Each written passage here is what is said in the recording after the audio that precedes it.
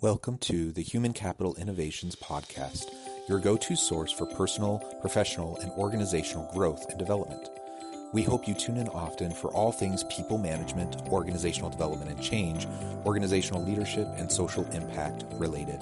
Maximize your personal and organizational potential with Human Capital Innovations Podcast.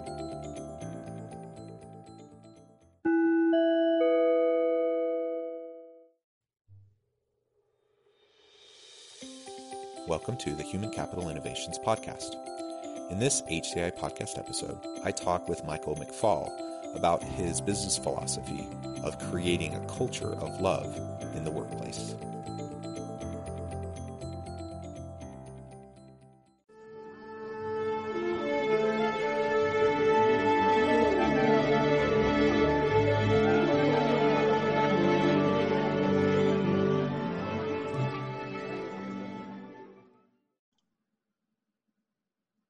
Michael McFall, welcome to the Human Capital Innovations Podcast. Thanks, Jonathan. Good to be here. I'm so excited to have the chance to talk with you today. You have a unique perspective on running successful businesses that we're going to be exploring together, this philosophy of creating a culture of love in the workplace. So I'm really excited to have that discussion with you. But before we dive on in and get started, I want to share with the listeners a brief bio. So they can get to know a little bit more about you. Michael McFall graduated from Kalamazoo College in 1993, where he earned 4 varsity letters as a member of the golf team and bachelor's degree in economics. He also studied 6 months at Fora Bay College at the University of Sierra Leone, where he wrote the life story of Johnny Smith. Mike participated in the West Island College Class Afloat program in 1988 and sailed halfway around the world on a square-rigged tall ship, visiting 13 countries. Mike currently teaches on the subject of finding your venture at the University of Michigan Center of Entrepreneurship and is a hockey enthusiast with a lifelong goal to one day own the Detroit Red Wings. When Mike is not spearheading various business ventures or writing his latest books, he can be found in Ann Arbor, Michigan, and with his wife, Elizaveta, and their 4 children, Lee, Clava, Oscar, and Lorenzo. And I hope I got names correct as I was reading through those, or close enough, maybe. I hate it when I mispronounce names because that's so personal to people. So Michael, thank you so much for joining us. What an interesting background. It sounds like you're quite the adventurer. And I love your aspirational goal of owning the Red Wings in the future, and that's really kind of cool and awesome. Yeah, to me, I was just having this conversation the other day. The Red Wings, to me, are the heart and soul of my home community, my hometown, and so I couldn't find anything more aspirational than that. That's really cool, and I mean, it's great to be a sports enthusiast and have a dream like that. I think it's even cooler to just be so passionate about your community and wanting to leverage that as a way to connect people and to strengthen community. I think that's awesome. That's so neat. Well, as we get started, is there anything else you would like to share with the listeners so they can get to know you a little bit better, understand a little bit more about your background? Well, I would say the only thing that I think is maybe interesting and relevant to this conversation is that, I've been building my company for 25 years, and I still manage it day to day. I'm still the co-CEO with my co-founder, and it's been a long journey. And the work we're in the middle of right now has really come to fruition in the last 5 to 7 years. And pre that, it was us just building a business, right, and figuring out how to survive and how to build a sustainable enterprise. And so, to me, I think it's interesting for people because I'm still in it. I was on conference calls all morning, managing my business. And then I cut out and I'm going to come do this with you. And then I go right back. I got a meeting at noon with the group on something else. So I'm still very, very active in the business, even though I have taken on a few other things like teaching and writing and a lot of this work that we're going to talk about today. Excellent.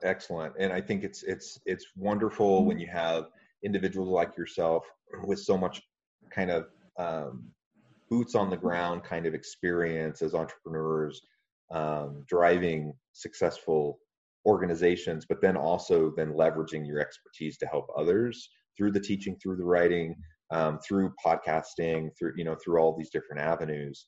I think that's great. And that's a sign of giving back and helping, trying to strengthen the profession and strengthen workplaces, not just at your own company, but in other arenas as well. As we launch in today, I thought really we could just start with you providing a really brief kind of overview of what you mean by a culture of love in the workplace. What is it, and why is it so important? When we talk about love in the workplace, we're talking about an environment that is supportive of you as an individual and your own personal growth. And the idea is, it isn't personal growth from the standpoint of becoming more proficient at your job, a better employee in order to make the organization more money. That the environment we're creating is one that is supportive of you developing your own passions and developing a life that you love. And we fully understand when we promote that means that there will be people that will leave us and go pursue their passions. And it's happened already a number of times. And when they do, we give them a high five. We wish them luck. We offer them any support we can provide them. And all we ask is they stay in touch with us and let us know how they're doing. And so the end result of that, we believe, is that when someone does determine through a whole bunch of different avenues and work that we promote inside of our organization, that our company, Big B Coffee, is the avenue, is the tool that they want to use to pursue a life that they love, that is going to be an incredibly powerful human being within our organization. And so that's the concept that we're creating. And, love is, I would almost like to have a different and more powerful word. Love's a great word, but it has so many different connotations and different meanings in different settings and different relationships. The kind of love I'm talking about is the kind of love that, a dad has for a child, maybe it's supportive. In, my dad was not necessarily the easiest person for me to get along with when I was younger. But what he was doing is he was creating an environment for me to learn and grow within, so that I would be able to go out and pursue my own life and pursue a life that I love, independent of him and the security of my family. So, that's the kind of love we're talking about, is this a really supportive, strong environment that gives you incredible feedback and has systems in place to provide you that feedback in order for you to grow and learn and become a more powerful person. I love that. I think that is such a great vision for organizations to aspire to. It understandably, perhaps not understandably, but recognizing the reality, that's not really the norm in most organizations, right? You get bureaucratic organizations with top-down leadership, and the leaders are focused on a whole bunch of different things, and they're just trying to keep the doors open. They're trying to get keep people getting their paychecks, providing the products and services that the organization relies on to create revenue. And their focus often isn't on the people. It's not on creating those empowering types of environments and cultures and systems and processes to really leverage the capacity of people and help people be their true authentic selves and maximize their own potential. That's just not how most organizations are set up. And it's sad to me, though, because it really could be that way. It could be that way if leaders recognized and saw and caught the vision of what could happen when they invest in their people in that way. I often, talk to leaders I consult with, or with my students at the university. I talk about the different forms of capital that that organizations use and leverage to be competitive and successful. And you have financial capital, you have intellectual property and capital, you have plant equipment property. You're an economist, all the basic Econ 101 forms of assets that organizations have at its disposal. And one of the most important ones that they have is their human capital. And yet organizations will, while they're so willing to protect and invest in and maintain other forms of capital, a lot of times they treat their human capital as this dispensable resource that they can just kind of churn through, and people, come in and leave, and it's a revolving door, and they just want a warm body in the seat, and they kind of view them as a cog in a machine, as opposed to like a real life person with real life dreams and aspirations, with all sorts of experience and insight and creativity, that they bring to the table to help the organization be successful. And it's just such a missed opportunity that so many organizations fall in the trap of.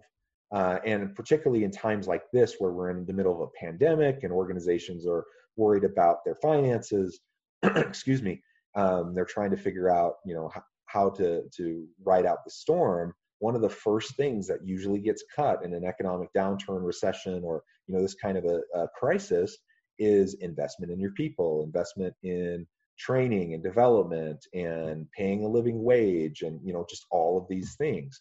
So I love that that's your focus, and that you're helping leaders have that mindset shift, so they can see both the business case of it, why it's vital for a successful organization, but also the human case and why it's just the right thing to do.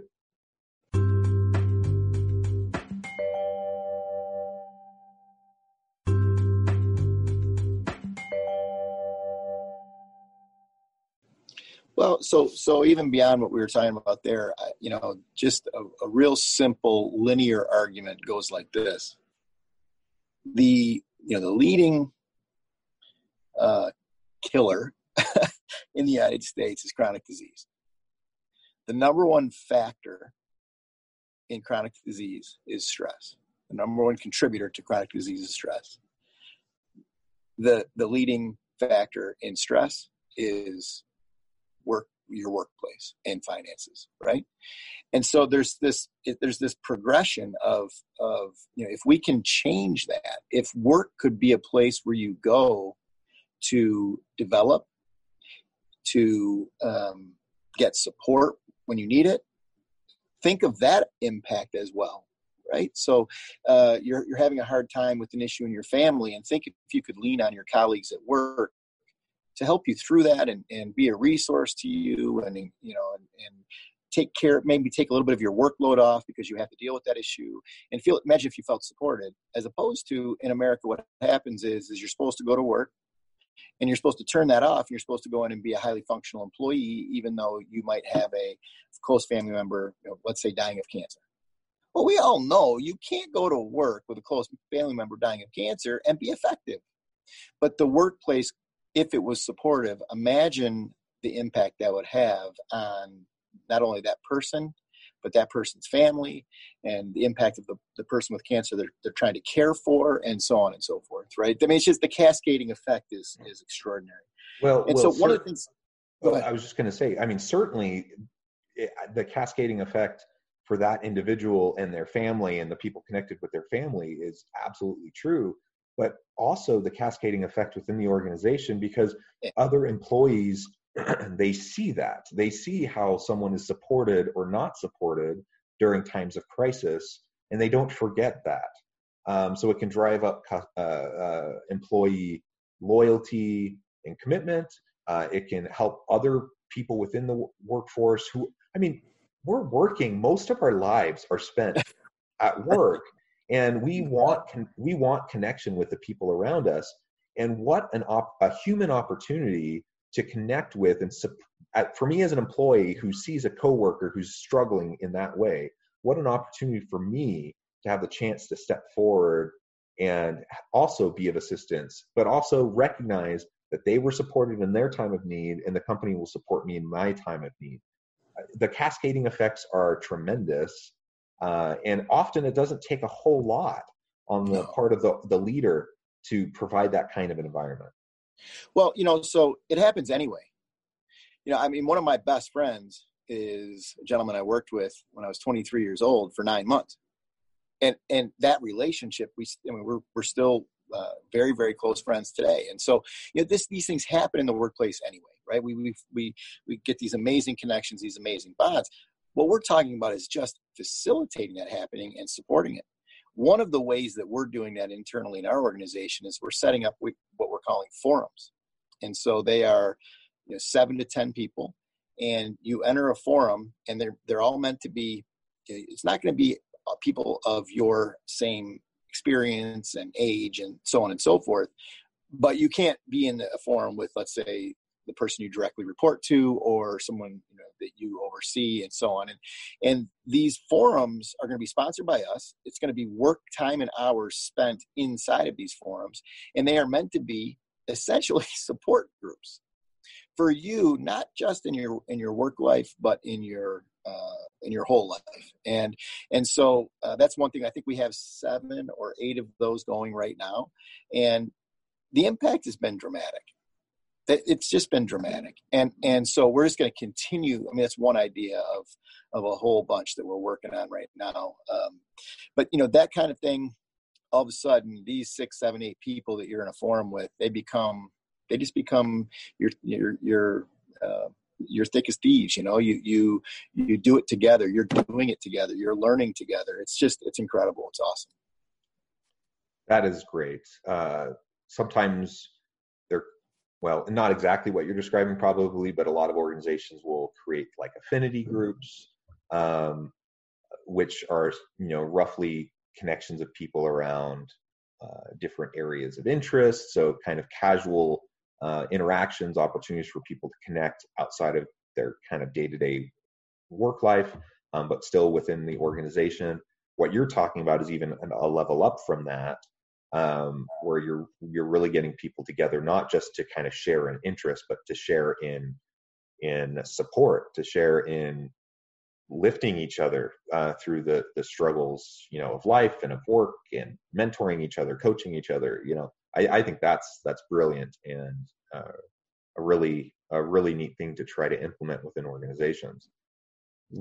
What do you see as one of the biggest hurdles that you have to try to overcome as you go in and work with organizations and leaders to help them understand this concept and move in this direction? Well, I think you touched on it earlier. I mean, it's really that leaders of organizations, they view their people as, your number one complaint that you get out of any business manager, if you ask them, and I should formalize this with some kind of a poll, but anytime you ask a business manager what their number one complaint is, the answer is people. And I just find that to be sad. And then you let them expand that, and it's, finding good people today. There just isn't the same work ethic today. There just isn't, and my statement is always, I promise you, there is nothing wrong with people today. What we have is we have a whole bunch of really, really poor managers out there and leaders.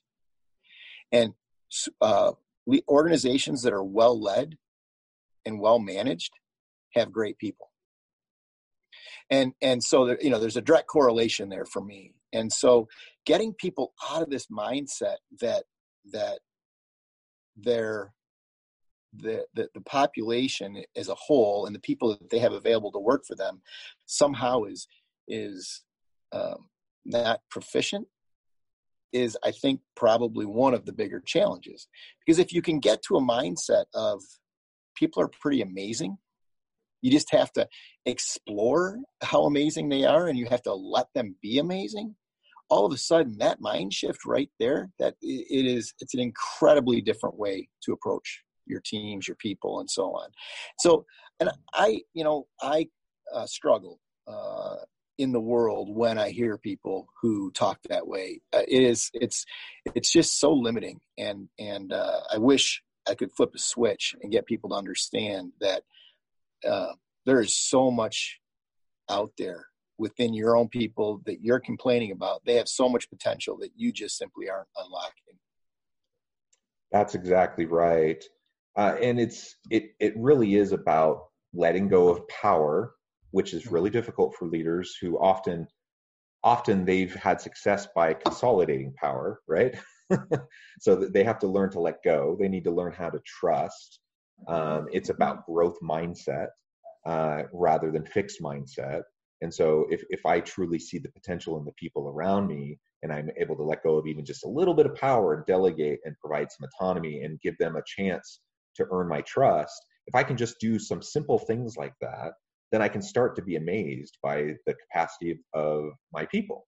And I can see their growth, I can see their development, and then I can be a part of that. I can be a part of that growth and development, and which is probably the greatest reward as a leader, is to see the people around you grow and become, far surpass you and grow beyond what you could have ever hoped for them. And you said it at the beginning, like sometimes that means they're going to develop and grow out of the role they're in, and they're going to even leave the organization. But that's okay. We'll be happy for them. They'll move on. The greatest corporations and the greatest leaders have a long legacy and genealogy of leadership. So you can see, you can look at the top CEOs across the Fortune 500, and you can map back to like where they got their start and who they were mentored under. What a legacy that is. And that's what we should be striving for. But it does require us to get out of our comfort zone a little bit, give back a little bit of power, give people a chance to earn our trust, and then great things can happen. Yeah, just one quick story. 10 years ago or so, probably a little less than that, 7 years ago, the gentleman who was running my technology, he came to me and said that he wanted to go back to school and get his degree at the University of Michigan in electrical engineering. And he asked, could he work for me full time and do that at the same time? And I said, well, of course, it's like, holy cow, you're talking about going to this is a pretty demanding program, the electrical engineering program at the University of Michigan. And he said, I can do it. I will do it. I can do it. And so we let him move to Ann Arbor, which was an hour from our home office, and work remotely. And he did. And he graduated. And when he graduated in like 2.5 years too, by the way. The guy was a genius. And so then he ended up moving to Berkeley, California, because he wanted to work in a certain lab there. I don't remember what it was about. And he asked if he could he wanted to volunteer at that lab, and he asked if he could keep working for us full time. And all the while he was doing this, we were creating a point of sale system for our stores. And he was writing that. So most people would tell you or me that to create your own point of sale system is a fool's errand and you should never attempt it. Well, it took us a long time to write that. He was instrumental in getting that launched. And he ended up leaving us. He is now at NASA. Well, he's at JPL, which I always thought was a division of NASA, but it actually isn't a division of NASA. And he's working on swarming technology for submarines. Most leaders would have said, no, you can't run my technology and get a degree at the University of Michigan at the same time. Most leaders would have said, no, you can't move to California and volunteer your time and work remotely from California and never be in our office. The fact that I was willing to work with him through all of that, I ended up in the end with an asset that I'm not sure others could have built, that he built. And this thing is worth millions of dollars to me now today, right? It's an incredibly powerful asset in my organization. And he got to move on and pursue, his passions, his dreams, what he wanted to do. And it was just mutually beneficial. And what I don't understand is why leaders don't approach their own people like that. Every one of their people. It's fear and insecurity, I think, is what it is. What a great story, though, and a great illustration of what can come of that kind of an approach. And it won't always work out that way, right? No, of course not. But that's okay. It doesn't need to work out that way, because if we're consistently investing in our people, it has all sorts of ripple effects throughout the organization. And it's about becoming a learning organization and a growth organization. And that doesn't happen unless you invest in your people in that way. And sometimes it will come back to the organization exactly as you described in your story. Other times it won't, but you'll still have created that environment and that culture where people feel empowered and they feel passionate and they have the opportunity to innovate. So that's really what we need to be shooting for. Yeah. And to me, that's all that is love. You know, you can define love a million different ways, but to me, that is love, right? I am supporting him. He is supporting me. We're taking care of each other. I'm providing him what he needs. He's providing me what I need. And you know, it's not a binary transaction where you show up to work and I pay you X number of dollars to do jobs A, B, and C. This is a limitless opportunity in the relationship between the two of us. Yeah, absolutely. Well, it has been a pleasure talking with you. We're about out of time, unfortunately. I would love to continue this discussion. Perhaps we can in anytime, a future point. But before we leave today, I want to give you a chance to share with the listeners how they can get connected with you and learn more about you and your company. We have something called the Life You Love Laboratory. It's called Life Lab. And there's a whole curriculum and a whole bunch of different tools that we're developing to help leaders and help people engage this way of thinking. It is brand new. It's not even a year old. But if you want to learn more about that in particular, you can call me on my cell at 517-388-1444, and I'll get you in touch with the right people based on your interest. Or you can email me, Mike at biggby.com. Wonderful. Well, thank you so much, Mike. It really, truly was a pleasure having the chance to talk with you. I hope my listeners will take the opportunity to reach out and to learn more about what you do and to think about this philosophy and how they can better support and strengthen and empower people within our organizations. My pleasure. Thank you for joining me, and I hope everyone has a wonderful rest of their week. Thanks, Jonathan. Thanks for doing what you do.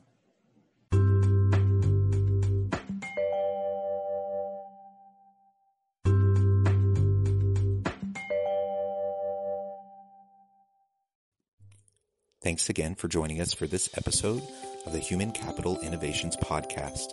I hope you stay healthy and safe and that you have a great week.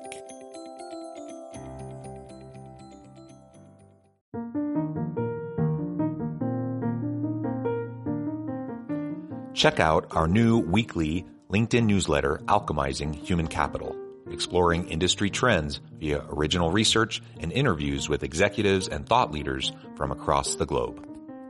We look forward to having you join us.